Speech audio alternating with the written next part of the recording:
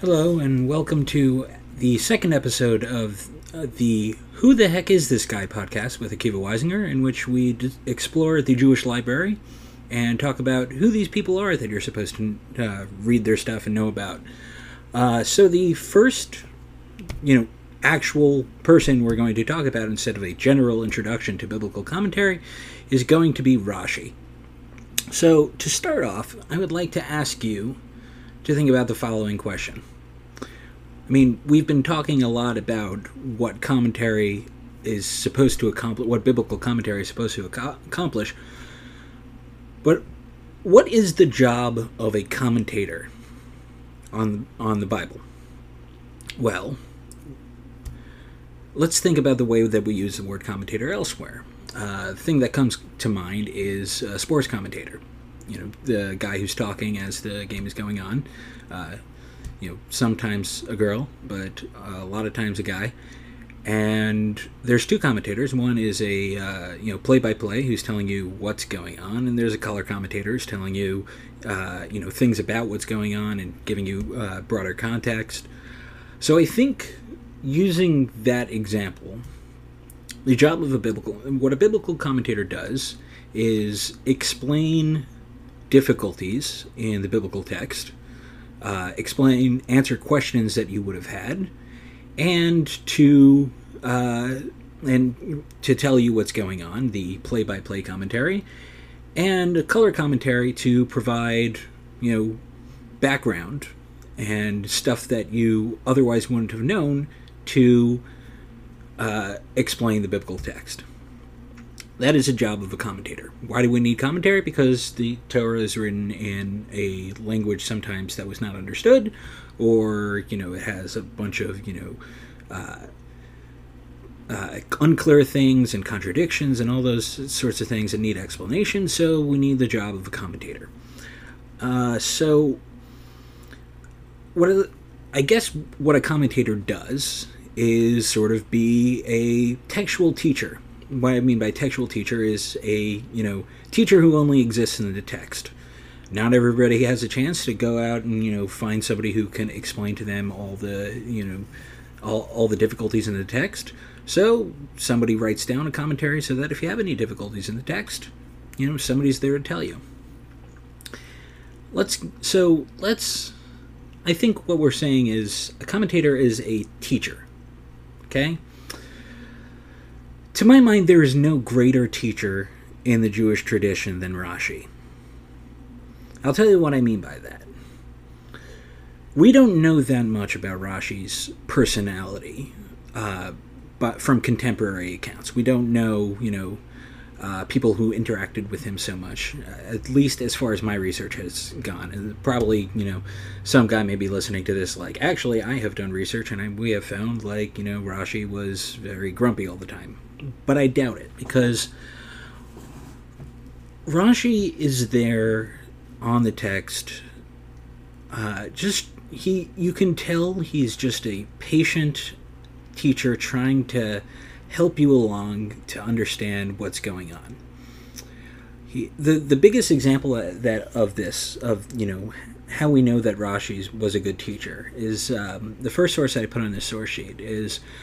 There's a difficulty in the text. The pasuk says that Rivka, at the end of Parshas Vayeshev, when Yaakov has taken the blessing of his father, and Esav's very mad, and they tell Yaakov to go run away to Haran or whatever. It says in Rivka, it mentions Rivka, and it says, Aim Yaakov Esav, the mother of Yaakov and Esav. So the question is, why does it need to tell us now? I think we've gotten that point. And you might say, well, she was still the mother of both of them. But Rashi there says something curious. He says, I don't know.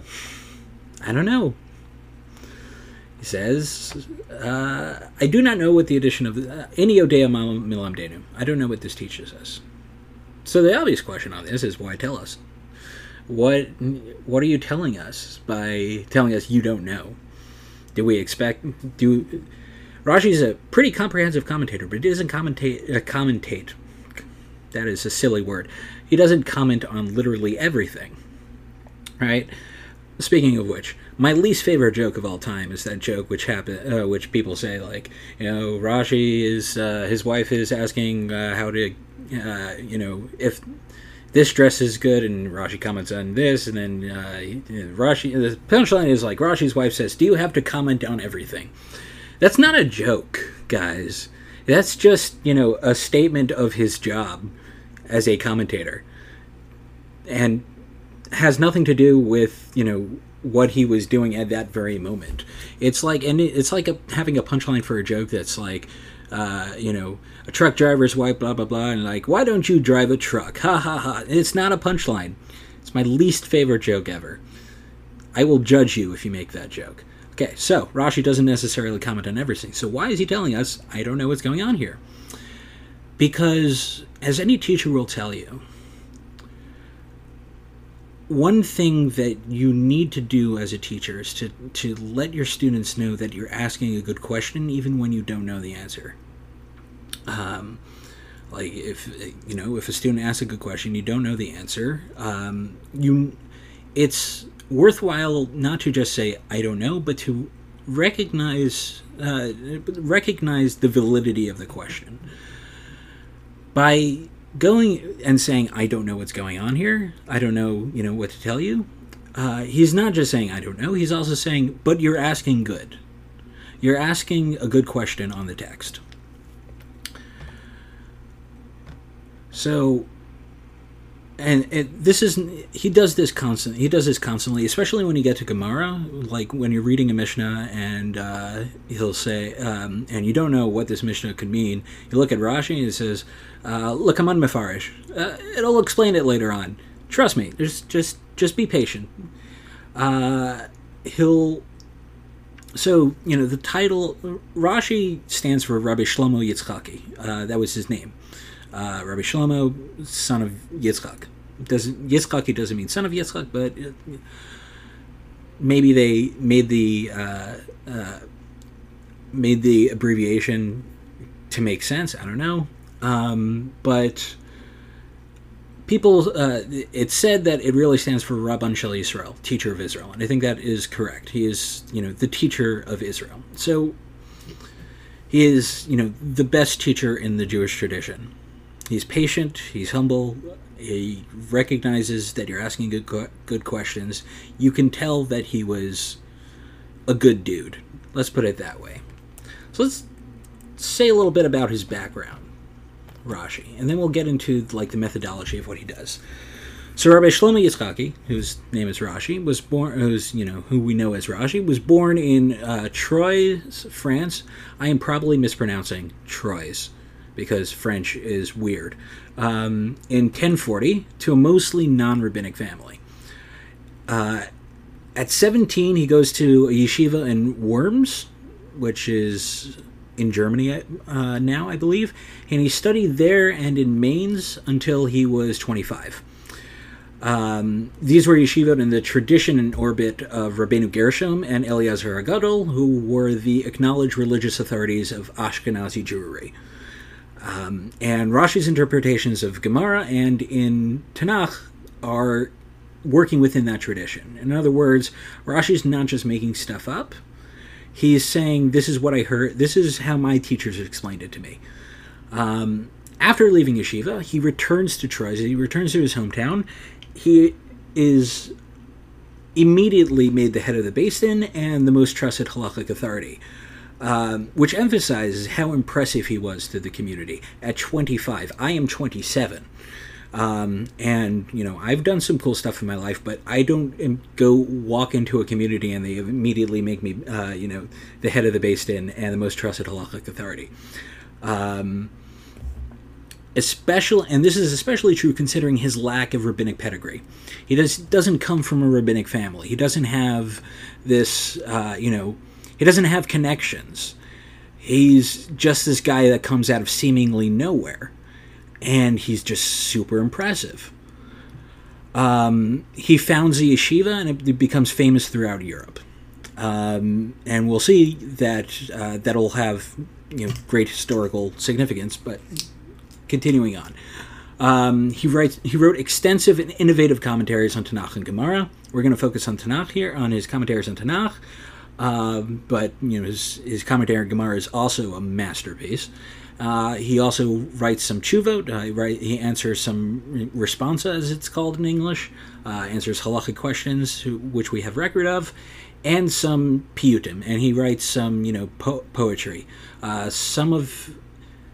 In fact, because he survived the pogroms associated with the Crusades, and he wrote keynote, which are lamentations, I guess is the word for it. Sad poems that we read on Tisha B'Av. Some of our knowledge of what the Crusade pogroms were like, come from Rashi's accounts from his piyutim. He died in 1105 in Troy. Troy, I don't know. He had no sons, but his daughters all married rabbis. There's a legend out there that his daughters wore tefillin. I have no idea if that is true or not.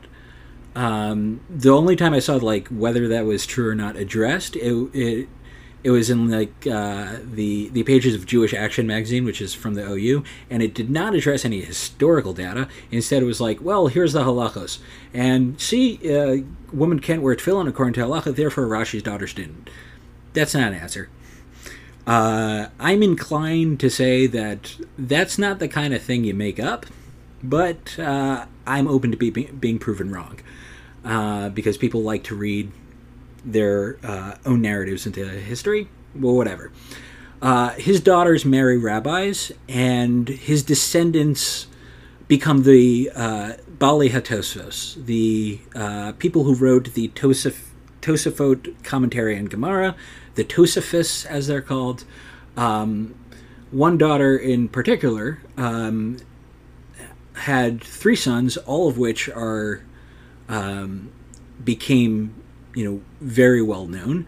Rashbam, who we're going to talk about next week. Rabbeinu Tam, who basically ruled Ashkenaz with an iron fist for the entirety of his life. And Rivan, who was also cool.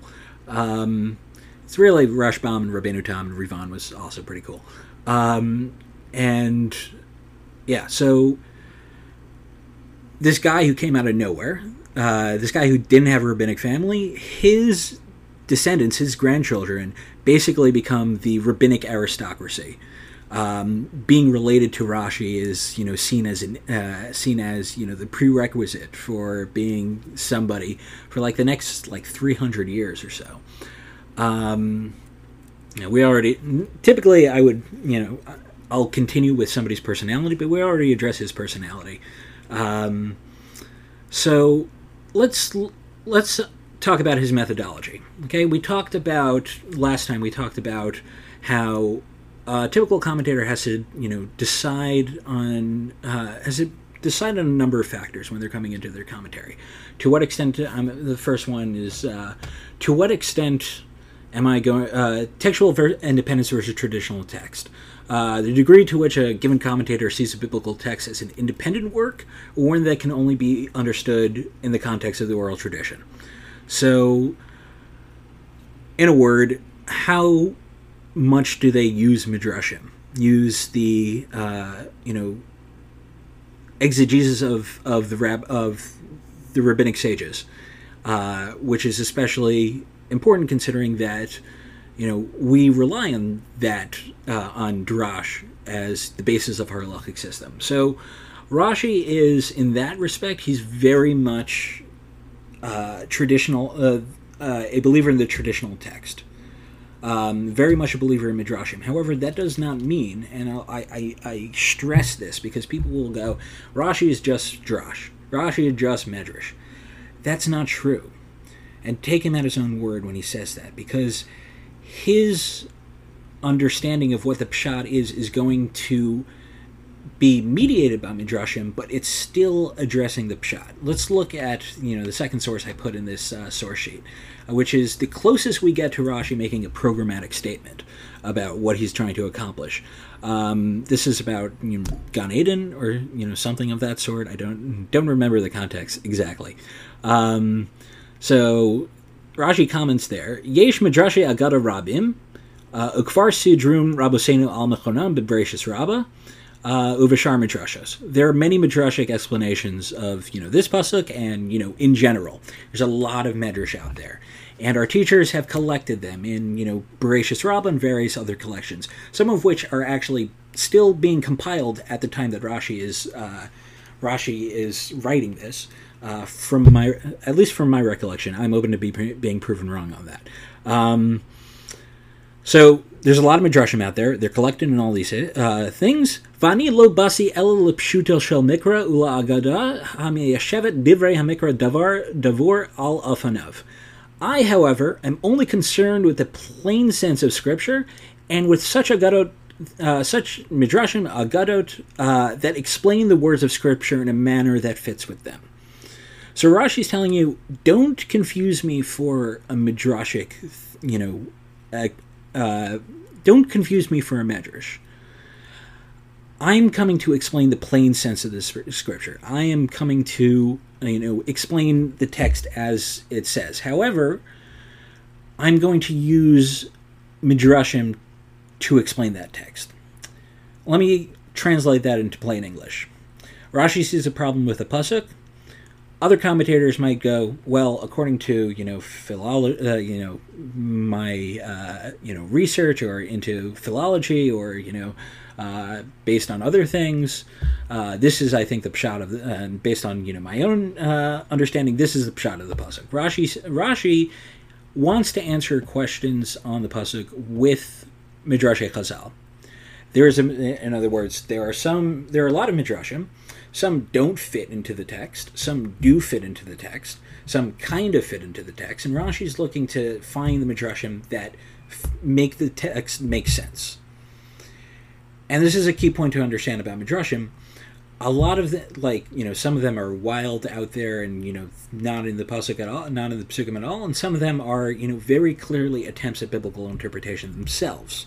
So Rashi's not completely, wrong here. And there's a lot of merit to the idea that he wants Torah Shebaal Peh, Torah Shebesav to be a continuum.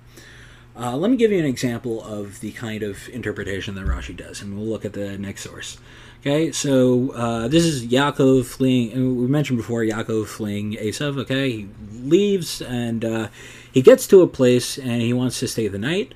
Vayikach me'avnei hamakom, and he took from the stones of the place, vayasem mirashosav, and he placed them mirashosav. Unclear how that's being translated. It's the translation that's listed on Sfaria says, and he took one of the stones of that place, he put it under his head and lay down in that place. That's already an interpretation. One of the reasons you shouldn't necessarily trust translations. So basically, he takes from the stones in the area, he puts them merashosav somewhere. He puts either them or one of them near his head. We see the word rosh in there. Vayishkab b'makom hahu. Okay. So Rashi comments on that first pasuk over there. So what does Ma'ir Ashosav mean, according to Rashi? He arranged them in the form of a drain pipe around his head, for he is afraid of wild beasts. He, takes the stones, he puts them around him. They're they're sort of, protecting him from wild beasts. I don't know how that works necessarily. I don't know what, a mountain lion is going to see, a guy lying in the field and go, oh, wait, there's some rocks there. I'm sorry. Whatever. It's Lashon Hara about the Avos. I don't know. But what you'll note, the Safari translation points out, is a Rashi. It is a Medrash, is a Medrash. He's quoting a Medrash. And then he quotes this strange Medrash. The stones began quarreling with each other. One says, upon me let this righteous man rest his head. Another says, upon me let him rest it. They're fighting about who gets to be the pillow. Because Yaakov's very righteous. They want to be rocks want to be associated with Yaakov because he rocks. Yeah, I deserve that groan. I deserve it. Okay. Whereupon the Holy One, blessed he, straightway made them into one stone. So there's all these rocks that Yaakov, put as a barrier for wild beasts. They start arguing, and then Hashem merges them into one stone. This is, obviously some sort of crazy medrash that Rashi is, reading against the plain sense of the scripture, which obviously can't be some fantastical thing, right? But if you look at what he follows up with, he says, "V'zehu shenemar ve'yikachas even asher sam meirashosav." That explains what it means. He took the stone that was asher sam meirashosav, that he put under his head. We're going to go ahead and translate it under his head. Okay, that's from later on in that same parak. When Yaakov wakes up, he has this dream with angels and ladders. You've heard of it, right? He takes the rock that's under his head. The way that Rashi is reading this is that before we had a bunch of rocks, and now the pasuk is telling us there's one rock. What happened in the meantime? Now, if you're somebody like Rashbam, his grandson, you go, well, when it says when he took from the stones, it says he took one stone. Then Rashi might say, okay, why does it need to tell us that it's, from the stones in the area? So according to Rashi, it means he took a bunch of stones. And then the pasuk over there says there was one stone. Something happened in the interim. There's a medrash about them quarreling, about the stones, fighting with each other, whether who gets to sleep under Yaakov's head. That seems to explain the problem here. Why not put that in my commentary? That's how Rashi works. He's trying to find midrashim that explain problems in the text, and that goes back to what I told you before about Rashi saying I don't know. He's saying that is a problem in the text I would like to address with the Medrash, but I haven't found one that quite does it. Rashi is solving textual problems. If I get one thing through to you in this entire podcast, know this. Rashi is solving textual problems. If you see a Rashi and you see him comment, ask yourself, what question is he answering? Look at the text and try to figure out what problem led him to quote this medrash to solve this problem. That's how you should read Rashi. Don't read Rashi as some sort of mystical person who is confusing us with this fantastical world of midrashim. No, Rashi wants the pshat. He wants the pshat just as much as anyone else.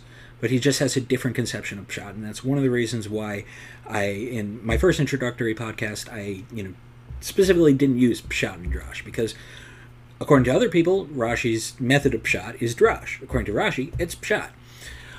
This leads to Rashi having very interesting sort of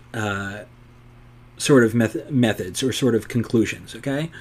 Because if you're using midrashim, have a way of reading the text not as literally on the page, but taking into account other things. It almost gets to the point where it's literary readings of pasuk in general, of the Torah in general. Midrash detects themes. Midrash detects usage of words that connect with each other.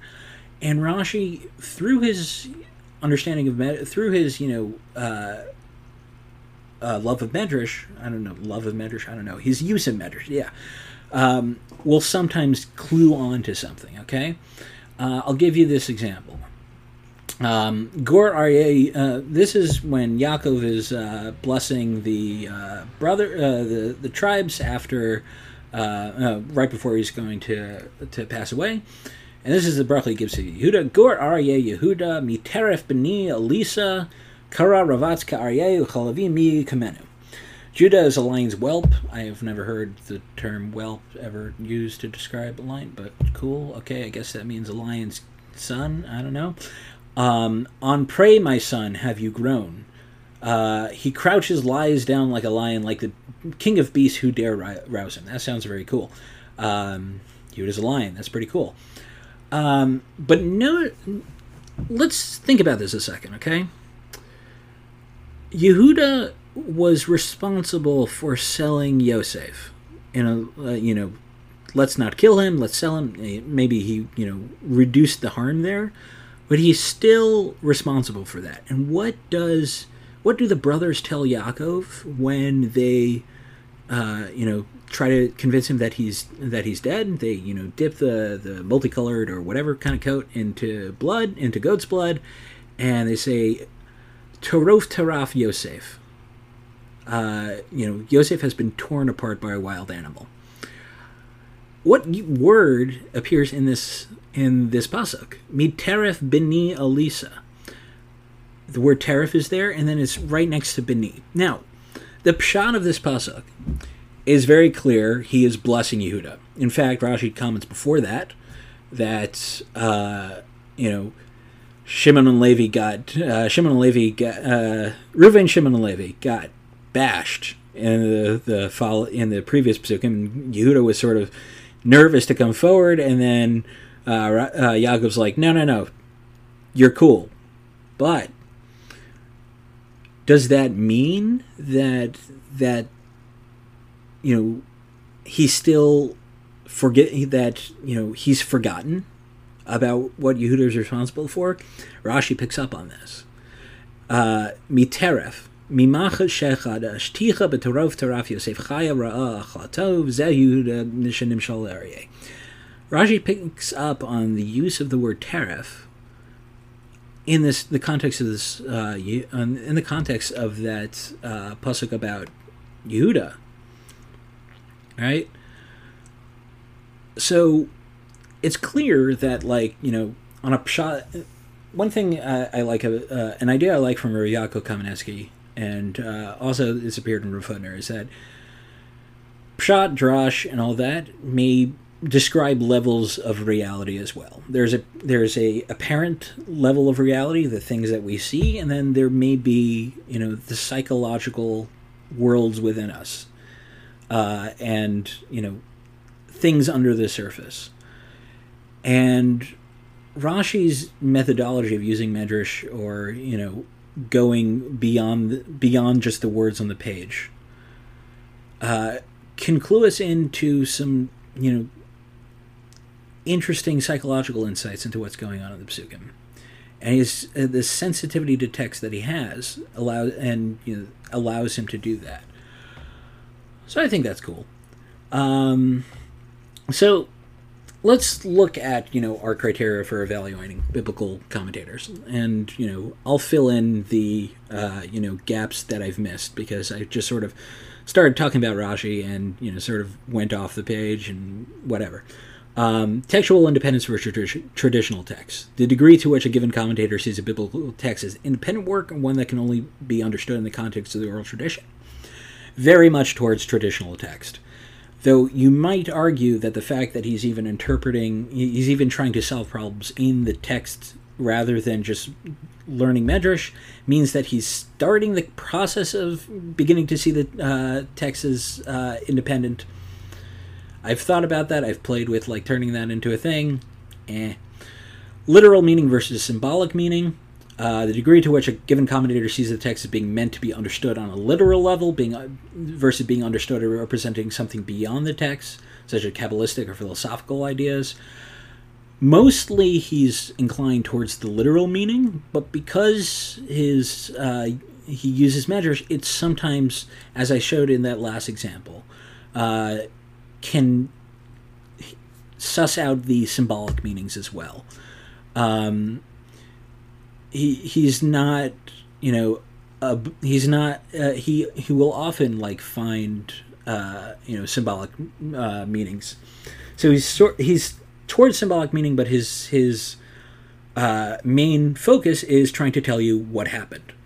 Rational and just in terms of whether he. Let's go to the next one. Rational reinterpretation versus unmediated text. The degree to which a given commentator is willing to reinterpret text to better align with... I updated this. I'm reading from an old one. It's reinterpreted text versus unmediated text. The degree to which you're willing to read the words on the page versus you have to make them make sense with something else, like philosophy or Kabbalah or something like that. Rashi's kind of notorious for not caring about rational reinterpretation, not caring about reinterpreting in light of rationality. There's an open discussion as to whether he believed that God had a body, because he doesn't seem to shy away from that in the Psukim, in his commentary sometimes. And it's a great idea how far he took that, but there's some, doesn't reinterpret for rationality, doesn't reinterpret. He's on the page kind of guy. Linguistic omnisignificance versus linguistic contextualism. The degree to which a given biblical commentator is inclined to see every word as worthy of reinterpretation versus allowing words to be understood in the context of natural speech, which is especially relevant for poetry. Rashi's one of the people most towards linguistic omnisignificance. Between Rashi and Malbim, basically, everybody interprets poetry as you use one word, you use a similar word, don't read so much into it. Rashi will read into it. And Rashi assumes that everything is meant to tell you something, and that there's no superfluous words. There's no, which, to be fair, is the assumption of a lot of commentary, but he like in that last example, the fact that he sees that in the word Torah is an example of how he's careful on every word. The fact that he's careful on every word, by the way, means that that's how you should read Rashi as well. He's careful about every word he uses as well. So, this becomes like sort of a cottage industry sometimes of like really going way past whatever Rashi probably meant to say. But he's one of the people in the Jewish tradition that you should read closely. On the page versus by the book, the degree to which a given biblical commentator interprets what's in front of them in isolation versus in terms of the entirety of Scripture, whether they're trying to make it make sense with other things. This I'm not so sure about, I'll be honest, because I found places where Rashi will interpret things based on what's in front of him and not care about other places. And with that last example, we saw that he's paying attention to other places as well. So he's somewhere in the middle. If people want to write in and give me better sources on that, feel free. So the last question I would like to answer in any of these podcasts is, when should I use this source? Knowing what the source does is half the battle. It's when I'm writing a Dvar Torah, or when I'm like reading a pasuk and I have a question on the pasuk. Which sources am I going to use and why? So when do I use Rashi? Well, the important thing to know about Rashi is that he won all the commentator battles. Every version of pretty much every version of Chumash that you see will have Rashi in it, despite whether it has other commentaries or not. The decision to not include Rashi is itself an ideological decision. That's like a decision you have to make. The version of the Torah that most Orthodox Jews know, and most liberal denominations also, I have found, is the one that Rashi describes. We've sort of like, and some people will say this is evidence of our broken educational system, but fact is, most Orthodox Jews would not be able to tell the difference between something that only Rashi imputes into the text versus what it's actually in the text. Whether or not this is good or bad, I'm not weighing in on that, but there's a lot. Rashi's very culturally important. So if you want to understand what everybody's talking about all the time, and I'm reading the Chumash, and other people are saying this happened, and I don't see it in the Chumash, check Rashi. It's probably there. That's a sort of somewhat cynical sort of view as to when you would use Rashi. The other time you'd use Rashi is when you want to know what Chazal, what the rabbis thought about this pasuk. And, that's not just he's not just an index of, rabbinic thought. it's important to be able to understand, like, when Chazal interpret a pasuk, that seemingly goes against the plain meaning of the pasuk, in order to get us to a halachic point that we hold of, what's driving that interpretation. Rashi would be able to help you on that. How did Chazal see this story? Rashi will be able to help you on that. So basically what I'm saying is, if you're learning Chumash, your first stop is Rashi. Another thing that just came to mind is, like, if I have a problem in a pasuk, if there's something that bothers you in the pasuk, sometimes just knowing that Rashi comments there and addresses the question is helpful, whether or not you actually read it or not. Sometimes Rashi's there to tell you, you're asking good. It's a good question. Let's think about it. So Rashi is extremely important, not just because he's culturally important, but because he starts an entire movement of biblical commentary. Now, there have been other biblical commentators before him. Saadia Gaon is one that I'm skipping over because I'm not I don't know that much about Saadia Gaon's commentary. I expect to fix that. Saadia Gaon probably has the first one. There's also the Targumim, the Aramaic translations of the Torah, which translation always involves interpretation. But Rashi is really where the movement, as I said, as kind of alluded to before, the beginning of seeing the Chumash as an independent text is Rashi. Next time we'll be talking about Rashbam. And Rashbam in his commentary says, in Parshas Vayeshev, I forget where, he says, I was talking with my grandfather one day, and I told him your commentary should have been more pshat oriented. And my grandfather said back to me, yeah, you're right. If I had to do it all over again, I would do it more pshat oriented. I would do it more like your commentary, Rashbam. Now, it's very convenient for Rashbam to be saying this because he's saying, like, my grandfather would have agreed with me. But the important thing to realize here is that the Rashbam's grandfather was Rashi. And leading into the next episode of this podcast, Rashi has started a process where we're now going to be concerned about Pshat. And Rashbam is going to take it farther than anybody does for a long, long time, probably until the Enlightenment. And that makes Rashbam super fun and also super useful. And we're going to talk about him next week because it's fun. All right, thank you for listening, and don't forget to support our Patreon if you've got the means to. If I think that this is worth $5 a month, to sponsor this kind of stuff, and we plan on doing even more stuff. This is just the beginning, and this podcast is available on a number of podcasting services. We're available on Google Play Music. We're available on Apple Music. There's a whole list. I use an app that publishes it to like all of them. I get emails every so often. We publish it on another one. So if it's not showing up on your podcasting thing of choice, let me know. And I hope you enjoy this podcast, and I hope you're looking forward to hearing about the Rashbam.